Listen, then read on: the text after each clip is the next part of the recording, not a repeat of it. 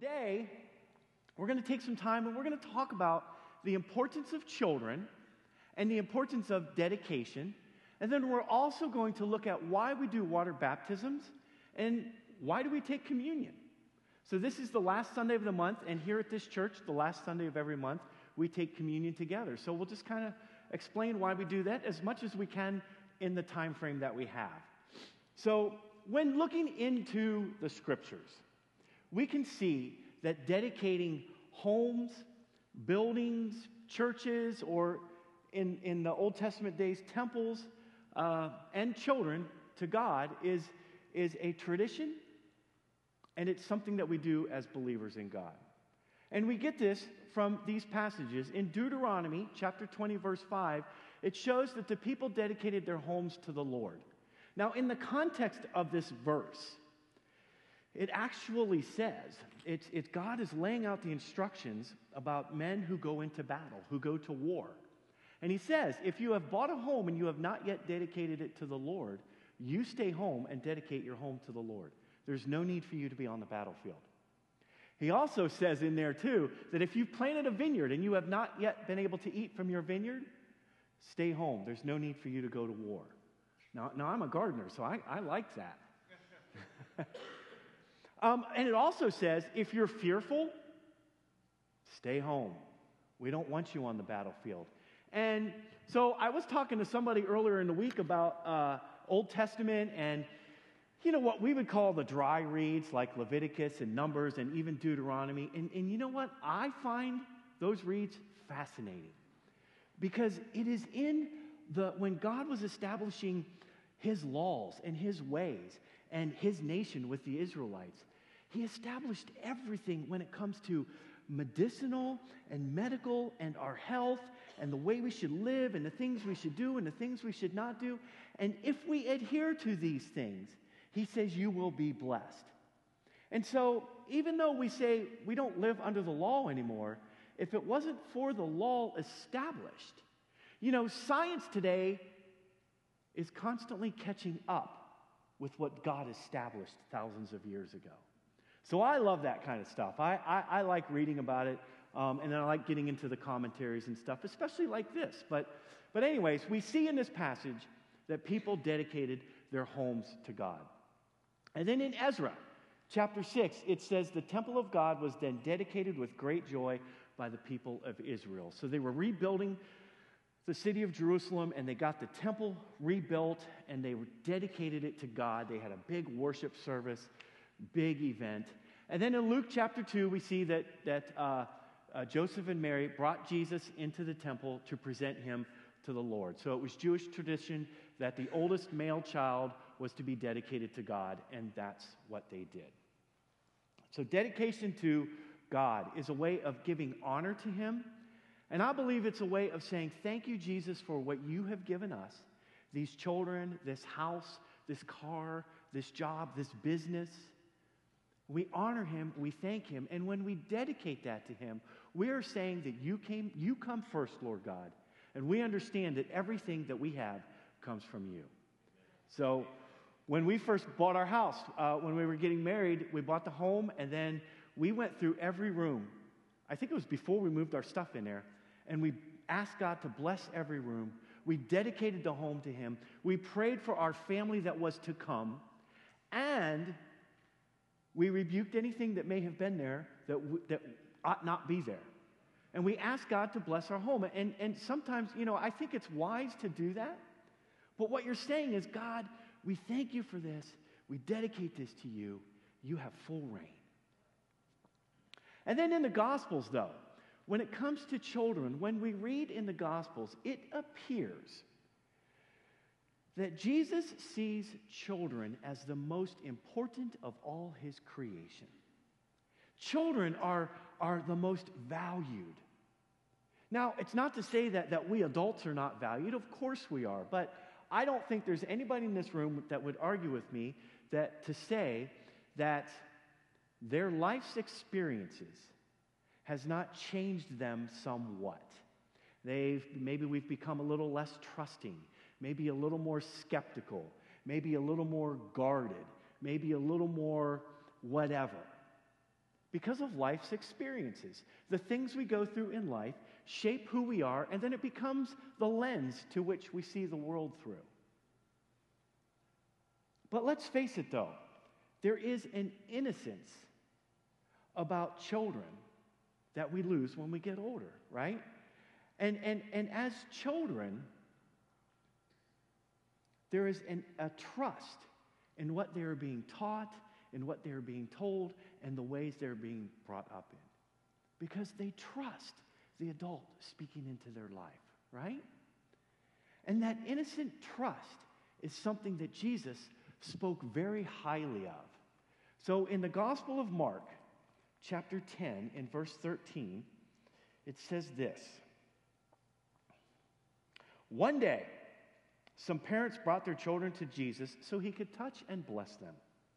But the disciples scolded the parents for bothering him. When Jesus saw what was happening, he was angry with his disciples. He said to them, "Let the children come to me. Don't stop them, for the kingdom of God belongs to those who are like these children. I tell you the truth, anyone who doesn't receive the kingdom of God like a child will never enter it." Then he took the children in his arms and placed his hands on their heads and blessed them. Now, I got a couple questions about this passage.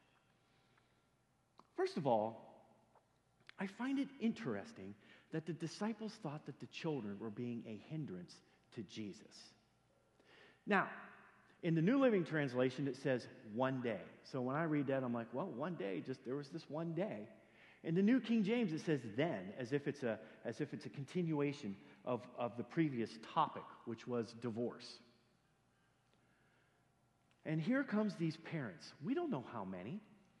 We don't know how many children. We don't know the age. I'm assuming anybody from about 12 on down, infants. I mean, maybe it was quite a scene, right? Maybe Jesus was meditating. Maybe Jesus was just sitting there like, these heavy topic discussions and people always pushing back at what I'm trying to teach. And oh my goodness. And maybe he was having a conversation with somebody. Maybe he was just eating a sandwich. We don't know. What we do know, though, is that parents brought their children along, and the disciples said, hey, you're bothering Jesus. And Jesus, who is a great storyteller, well, first of all, so what did that scene look like, right? Because now Jesus scolds them. And it says that he was angry with his disciples. Now, in the New King James, it says he was greatly displeased. Now, as a parent, we often use words like, I'm not really mad, but I'm highly disappointed, hoping that will really like I would rather somebody be mad at me than disappointed or displeased, right? Because that means it's like, oh man, now what do I got to do to gain their trust in me again? I'd rather you just be mad. It's an emotion. You're going to get over it. We can both just live our lives and be happily ever after, right? But displeased, disappointed, Jesus was angry. To me, those are strong adjectives to use. And so I'm picturing him making a point to let the disciples know in front of everybody that this was not a good thing that you're doing. And it's quite possible that later on that evening, there was some dinner table talk with Jesus and the disciples. Guys, not real happy about this. And Peter's like, oh, he's angry again. And John is like, well, he's angry at you because you started it. But Jesus, when you read the Gospels, he was a storyteller, right? I believe he loved telling stories. And what he often did was he used conversations and he used situations as teachable moments. And so, yes, he was upset with the disciples, but instead of making that the focal point, he made the children the focal point, and he says, let the children come to me. Now, first of all, actually, I want to back up. I skipped a whole section here. When it comes to children, there are some churches and there are some denominations that welcome the children in the service. They put a high priority on children being in the service. And there are some churches that have a sign on their door that say, no children allowed during the service. No children at all. Now, in this church, we welcome the children. I want the children to be in here, and I'll tell you why. First of all, it doesn't bother me. The sounds of children walking around, the restlessness, that doesn't bother me. And here is the main reason for that. Because if you're new at this church, you might not feel comfortable taking your children into our children's ministry just yet. And we want you to know, I want you to know, totally get that. So have your family sit here in the sanctuary for a minute. Get a feel for the church. Get an idea if you want to come back as a family, right? And keep your children with you if that's what you want to do. Totally fine with that. Then something else that we do here at this church is we bring the children in during worship. We have our worship is at the end of our service. I know some other vineyards, they have worship at the beginning of their service. They keep the children there, and then afterwards they bless them and send them off into the children's ministry to learn about God on their level. And that's what happens here. And also, I place a high value on at least getting the children to give them an idea of what happens in here. For instance, we all know, those of us that have children, that sometimes it is not the smoothest transition to get them from the house into the car, out of the car, and into church. Sometimes it can be a little stressful. And I think the stress comes through from dad more than it does mom. Am I right? Or is it just me? Like the dad's fuse is a little bit shorter and mom's is a little more, it's okay, we can do this. And Kim doesn't have a fuse. Like, I'm like, you get your... See, I'm just tensed up thinking about it now. I'm like, ooh. But you know what? Let's say that happened, right? You just had a bad morning, but you're going to church. You're going to make this happen. We got to go to church. And then you separate. Your children go back there. You come in here. You start to chill out a little bit. The presence of God is here. And your children are back there. But what's happening? You're separated. You want to apologize. You're thinking about it. Your children are like, oh, whatever. And then they come in here. Maybe you can say hi to them. Maybe you can give them a wave. They're looking for you. And they get to spend some time in the same room that you're at where the atmosphere of God is, and we're in a worshipful atmosphere. Amen? I think there's something special to that. So that's our vision and our goal and our thing here at this church. Children are welcome. We don't care. They get a little restless. I don't care. My main goal is that we have an atmosphere here at this church that the family is comfortable in. So with that being said, again, I don't know exactly what Jesus' anger looked like, right? But he says, let the children come to me. Don't stop them, for the kingdom of God belongs to those who are like these children. Here comes the teachable moment for everybody. He uses this moment to connect the innocence of children to entering into the kingdom of God.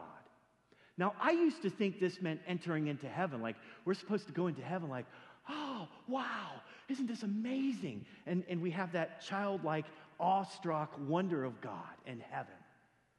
But actually, the kingdom of God is here right now. We are sitting in the presence of the kingdom of God because we have created an atmosphere of worship, of welcoming him in, and we are here because we want to be close to our Creator, right? So to enter into the presence of the kingdom of God means that we need to have that childlike innocence at this very moment, to learn about God, to connect with God, to be closer to God. And it is in those moments that we are a little more vulnerable and we allow God's Holy Spirit to speak to us, to change us, to transform us more than we would at any other time. Amen? And so in the days of Jesus, it was the Jewish custom that they would dedicate the firstborn male to God into the temple, and that's where we get our tradition of dedicating children to God. It's a biblical tradition. But here in this story, Jesus is well into his ministry. He's traveling around, he's teaching about the kingdom of God, right? He's healing everybody who comes into his presence. He heals everybody who is seeking a healing from him. People knew that there was something special about this Jesus. He wasn't just a good philosopher. He wasn't just somebody who was like teaching the things of God in a different way, or like this magic man who could heal people. There was something about him that was real because people had a stirring within them that told them that. And so Jesus, what he does is he blesses the children that were brought to him, and he says the kingdom of God belongs to those who are like these children. Now think about it. These children were probably playing, running around, laughing, giggling, and here they come, and they're making all this noise, and the disciples are like, whoa, be quiet, you're interrupting him. And Jesus is like, that sound is the sound I love to hear. Don't stop them, let them come to me. See, no matter how much life's experiences hinders our trust in others or hinders our trust in life, we must have this same kind of innocent, childlike trust when it comes to receiving Jesus, when it comes to receiving the kingdom of God. For the kingdom of God belongs to those who are like these children. You know, even the toughest of persons should have this childlike innocence when they come close to God, when they enter into the presence of God. And that's what Jesus was talking about here. We need to become vulnerable. We need to allow him to teach us. We need, no matter how tough we think we are or how much life has knocked us around, we need to be able to say, I can relax and let Jesus minister to me because I trust him. Amen? So yes, baby dedications, child dedications, dedicating our children to the Lord is a very important tradition. And in fact, it is biblical. It's a way of honoring God and saying, God, thank you for what you have blessed us with. And we want to give this child to you as we raise him up as best we know how in your ways. Amen? So there's children dedication. Now, water baptism. I was kind of like getting on edge a little bit. I was like, Thomas, you're starting to preach the sermon here. Like, water baptisms is very important. It's a part of our Christian faith. But why is it so important? Well, number one, because Jesus commanded we get water baptized. He didn't suggest it. He didn't say it would be a good idea if. He commanded it. And he also set the example by getting water baptized, even though he did not need to be. Now, at that time when he did, let's give you a little idea of what it looked like. His cousin, John the Baptist, who was, as a matter of fact, the first prophet called by God since the prophet Malachi. So in the Old Testament, the last book is Malachi. And there's 400 years of silence from God. From Malachi to the announcement of the Messiah, to the announcement of Jesus, to the angel Gabriel who visits Mary, and the angel that visits Joseph, and the angels that visited the shepherds. Now God comes crashing upon the scene again 400 years later. Hasn't been a prophet that God used as his mouthpiece since Malachi. Here comes John the Baptist. John the Baptist, we often see him in movies portrayed as a crazy. He lived down by the river. Not in a van. He lived down by the Jordan River. He made his own clothes out of whatever he could find. He ate locusts and honey and tree bark, just whatever. He was the crazy man down by the river, preaching a message of repentance. But his message was simple. He was one calling, he was a voice calling the people to prepare themselves for one coming who is greater than he, to prepare themselves for the way of the Lord. Now, his message was very simple. Keep this in mind. You're going to hear this again. In Matthew chapter 3, repent of your sins and turn to God, for the kingdom of heaven is near. That was his message. Repent of your sins, turn to God, for the kingdom of heaven is near. People from all over came to see John preach this message. Maybe they came out of curiosity. Maybe they came because there was a stirring within them. And then what would happen is, a few verses later in Matthew chapter 3, when they confessed their sins, he baptized them in the Jordan River. Something within them said, I need to confess what's been going on in my life. what I've been doing that is wrong. I want to confess. I want to ask God for forgiveness. And then John would baptize them. So John's message and the act of confession and repentance and then being washed clean in the water was a means of preparing the people for the coming of the Lord, the coming of Jesus. And then in Matthew chapter 3, a few verses later, verse 13, actually verse 11, let's just read that. Here's John. I baptize with water those who repent of their sins and turn to God, but someone is coming soon who is greater than I. 2 verses later, then Jesus went from Galilee to the Jordan River to be baptized by John. But John tried to talk him out of it. I am the one who needs to be baptized by you, he said, so why are you coming to me? But Jesus said, it should be done, for we must carry out all that God requires. So John agreed to baptize him. After his baptism, as Jesus came up out of the water, the heavens were opened, and he saw the Spirit of God descending like a dove and settling on him. And a voice from heaven said, this is my dearly loved Son, who brings me great joy. Amen. Amen. Everybody heard this. Everybody witnessed this. Everybody saw this as Jesus got baptized. The one who John had been preaching about is now on the scene, the Son of God. And then Jesus walks off into the sunset to go fast into the wilderness for 40 days and 40 nights in preparation for his ministry. During that time, he was tempted face to face by Satan himself. We get tempted by all kinds of things in our lives, right? But I often wonder, what was it like to have Satan, Lucifer, stare you in the eyes and try to deter you from the ministry that you have focused your eyes on to do? Why do you think whenever we feel we have a big thing to do for God, we get so distracted and tempted and thrown off course? Because the devil doesn't want us doing what God has called us to do. Jesus was tempted by Satan himself. No food, no water, no nothing for 40 days, 40 nights. And at the end of that, it said angels tended to him, took care of him. Now Jesus comes upon the scene, and he has a very simple message in Matthew chapter 4. Repent of your sins and turn to God, for the kingdom of heaven is near.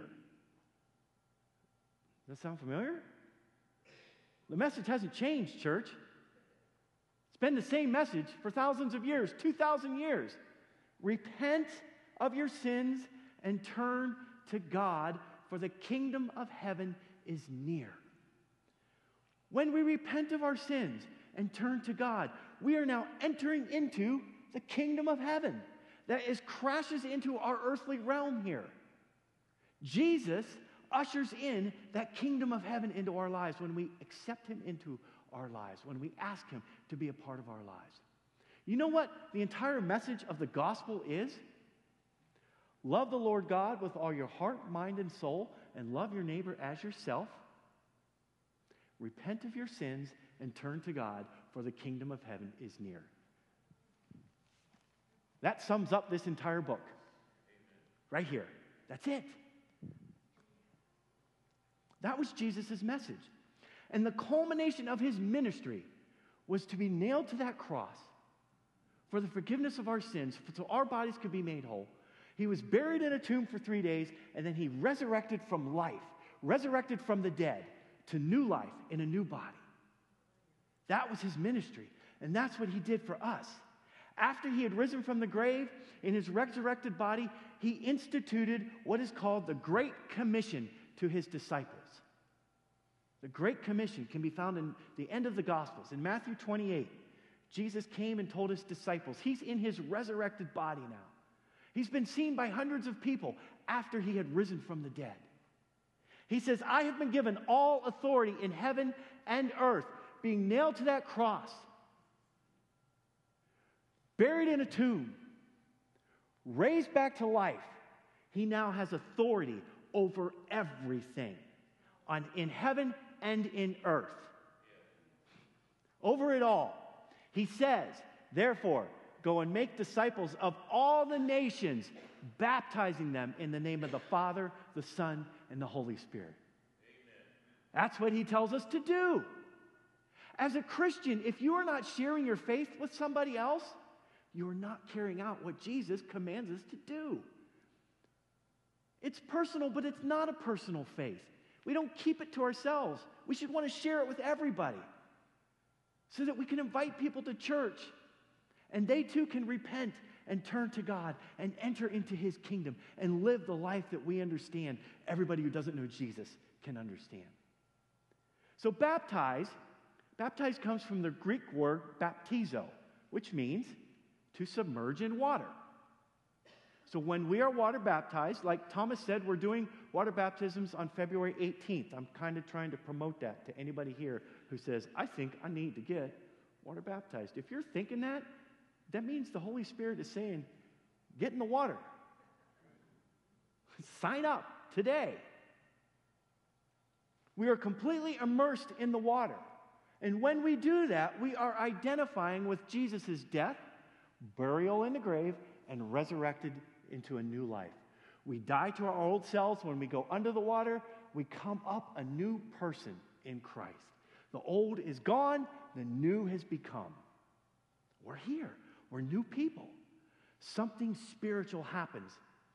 Look around the room when we do water baptisms. You'll see the toughest of people wiping tears from their eyes because it brings a memory of when we were water baptized too. I get emotional. We all do.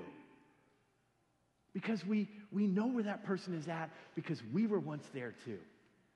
It's a spiritual moment. It's a milestone in a Christian person's walk. Dying to our old selves, coming up out of the water. Now, in the book of Acts, as the early church is growing, in the very beginning, Peter preaches this message. 3,000 people put their faith in Jesus and were water baptized at that very moment. What did that look like? I mean, could you imagine signing everybody up to take the class first? Making sure they all had their lives right and were living according to the way we think they're supposed to, and then they can get water baptized. No. See, that's the thing. We have a class here, and the class is this. It helps you get a better understanding of what it is all about. It helps tie some scripture that maybe you didn't know was there that would help you understand what the experience is about to happen that you are about to go through when you get water baptized. But they didn't have a class back then. You put your faith in Jesus, it's time to get water baptized. You're in. The kingdom of God has just come crashing into your lives. You know what? Figure everything else out as you go along with God. He'll help you with that. See, it's not my job to tell somebody what they've got going on in their lives that's wrong, right, or indifferent. It's the Holy Spirit's job to convict a person of that. But if you have questions or you're struggling, one of my greatest joys as a pastor is helping somebody through that. There is nothing more than I love than just talking about your faith and questions you have and where you're at or where you think you may need to be or whatever. That's what my role is. I don't change you. I point you to Jesus. And you can figure that out with the Holy Spirit and my guidance or somebody else's guidance if you're a part of a life group as well. Amen? That's what it's all about. For also in the book of Acts, you see that individuals and families and groups of people, as they put their faith in Jesus, that was a part of it. They got water baptized all in one fell swoop. Boom, let's do this. So Jesus commanded we get water baptized. He modeled it for us. And it is important to note that water baptism is not a prerequisite for salvation. Right? Water baptism does not mean that now you're saved and you can be a Christian. The question is often asked, will I still get to heaven if I have not been water baptized? Will I get to heaven if I haven't been water baptized? The answer is yes, of course you will. The thief on the cross, when Jesus was nailed to the cross, there were two thieves on either side of him. One was cussing and yelling and everything else, and the other one was like, hey, we deserve to be up here. This man is innocent. And he has this salvation moment on the cross. He puts his faith in Jesus, says, remember me when you come into your kingdom today. Something like that. Jesus says, today you will be with me in paradise. We call that what do we call that? Just like a thief on the cross moment. Like, you know, a pastor friend of mine years ago, Pastor Simon used to say this, doesn't matter how you get to heaven, just matters that you get there. You put your faith in Jesus, whether it's at the last minutes of your life or the very early part of your life, man, that's where you want to be. But water baptism, however, though, is a public display of our faith in Jesus. And if Jesus was water baptized as a man who knew no sin, then we ought to follow what he modeled for us. Amen? It's a way of identifying with him what he did for us and what we will do as we go under the water and come out. Now, communion. Why do we take communion? Communion is something that Jesus instituted during the Last Supper. The Last Supper was the last meal he had with his disciples before he was arrested and nailed to the cross. The juice, the bread in communion represents his body, which was broken so that ours could be made whole, so that we could receive healing and wellness by Jesus. And the wine, or in our case, the juice, represents his shed blood on that cross, which brings about a new covenant with God and his people. And it is because of that shed blood that Jesus has the authority to forgive us of our sins. But in Matthew chapter 26, here's the beginning of communion. Matthew 26, verse 26. And he took the cup of wine. As they were eating, Jesus took some bread and blessed it. Then he broke it into pieces and gave it to the disciples, saying, take this and eat it, for this is my body. Now again, Jesus is instituting something. The disciples have no idea what he's talking about. You know, they're just like, okay, well, I don't know. I don't know. Just take the bread. That's how I think of it, you know, like. And he took a cup of wine and gave thanks to God for it. He gave it to them and said, each of you drink from it, for this is my blood, which confirms the covenant between God and his people. It is poured out as a sacrifice to forgive the sins of many. That was that was Jesus instituting the act of communion that later would come to be that we would do as symbolic and in remembrance of what he did for us. Now, the Apostle Paul does a teaching in 1 Corinthians chapter 11. And in the book of Corinthians, there's 2 letters that he wrote to the church in Corinth. There's a lot of correcting that Paul had to do with the Corinthians. Some of his letters to them are a little more rebuking because their theology was going sideways a bit. And Paul had to bring them back. And he did this in these letters. And these letters are for us to learn from. But in that, in 1 Corinthians chapter 11, he teaches on communion. And he talks about how it is good for us to do communion. We do it in remembrance of what Jesus did for us. That's what he says.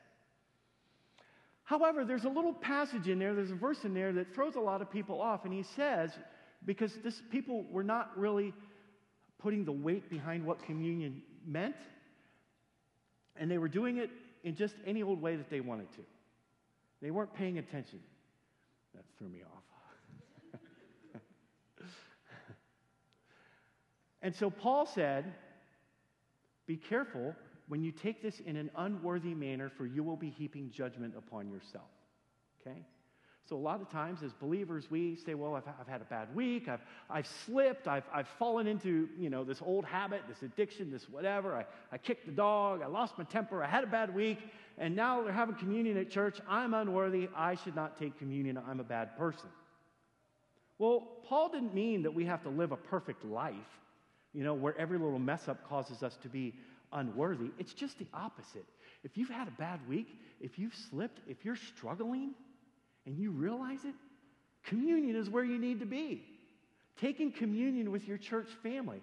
The atmosphere of communion is where we find forgiveness and healing. Amen? See, what Paul was saying is we got to check our hearts. Where are we in this? Is there any unrepentant sin? Are we harboring ill will towards somebody? Are we holding on to an offense or a grudge or things of that nature? Paul's saying, listen, if there's things in your life that you're unrepentant about, you can't forgive somebody, you better get that in check before you take communion. That's what he's saying. And because, listen, here's the thing. In other words, where are we according to God's standards? We all fall short. So are we doing our best to adhere to the Word of God? In Hebrews chapter 4, it says, the Word of God is sharper than any two-edged sword. It cuts through to the bone, to the marrow. Meaning, it exposes us for who we are. It reveals to us who we really are in our hearts to ourselves. And if we're being honest with ourselves, we can say, I need to fix that. I need to whatever. And then we say, God, please forgive me. Please help me in this. As I take communion, I ask for you to help me forgive that person. I ask for you to put away any offense or any grudge. I ask for you to help me live out that part of that life where there's some unrepentant stuff. Now, we're in a place where we can do this. Amen? So that's what that's all about. And then I love King David's transparency, all right? Especially in Psalm 19. And I picked this, I came across this in my studies here, and I picked this because I felt like this passage might help some of us in starting a conversation with God about an examination, a self-examination, checking where we are at with our hearts. And I think this passage might help us peel back some of those layers in our lives so that we can allow the Word of God to cut through all of that and to reveal to us who we really are so we can get that right with God. And so in just a moment, we're going to take communion together. But I want to read this passage. But if you did not get your communion elements on your way in, hold your hands up and the ushers will get those to you. If there's anybody that still needs them, hold your hands up high. They'll get those to you while I keep talking. And then on the back tables, if you need a gluten-free, there's some on the back there. We're going to prepare to take communion. But we're going to say this prayer in Psalm 119.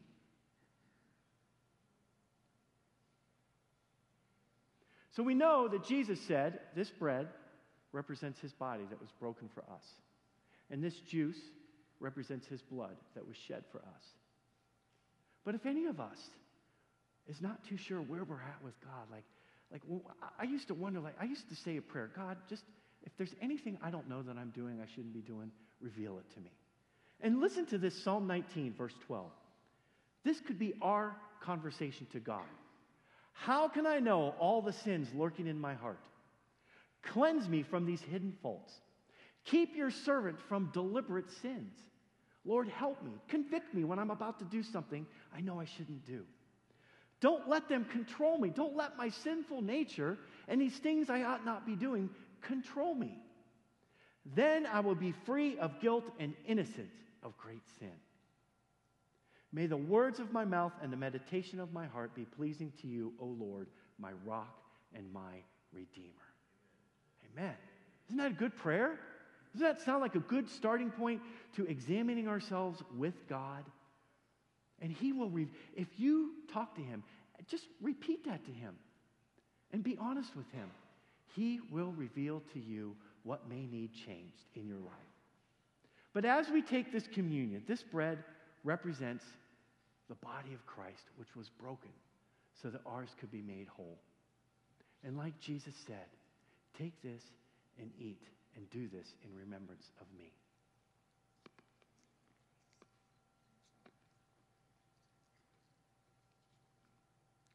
And then this juice represents the shed blood of Jesus, which is the new covenant between God and his people. And Jesus alone, because of what he did for us on the cross, and the blood of his that was shed, poured out, is what gives him the authority to forgive us of our sins. And I ask Jesus right now, you would forgive us of our sins as we drink this juice in remembrance of what you have done for us.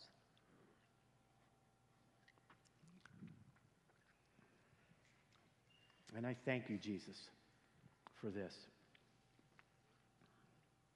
And I just sense and pray that some of you have actually really received forgiveness right now. Like forgiveness you didn't think. Like I sense God's Holy Spirit right now just forgiving you and loving you. And I don't know if any of you are hearing this right now, but I think God is saying to some of you, it's okay. I love you. We'll figure this out together. For now, bask in the moment of my presence because I just want to be with you, says the Lord. In Jesus' name, amen. So as we close this message out, we can see in the scriptures, it's biblical. It's a biblical tradition to dedicate our homes, our churches, our buildings, our businesses, our cars, and our children to God. And when it comes to our children, as parents, we want the very best for them, right? We have dreams and hopes and plans that they succeed and they prosper. And what is the very best thing we could do for our children? Mark chapter 10, verse 16. Then Jesus took the children in his arms and placed his hands on their heads and blessed them. Directing our children towards Jesus is the very best we could do for them.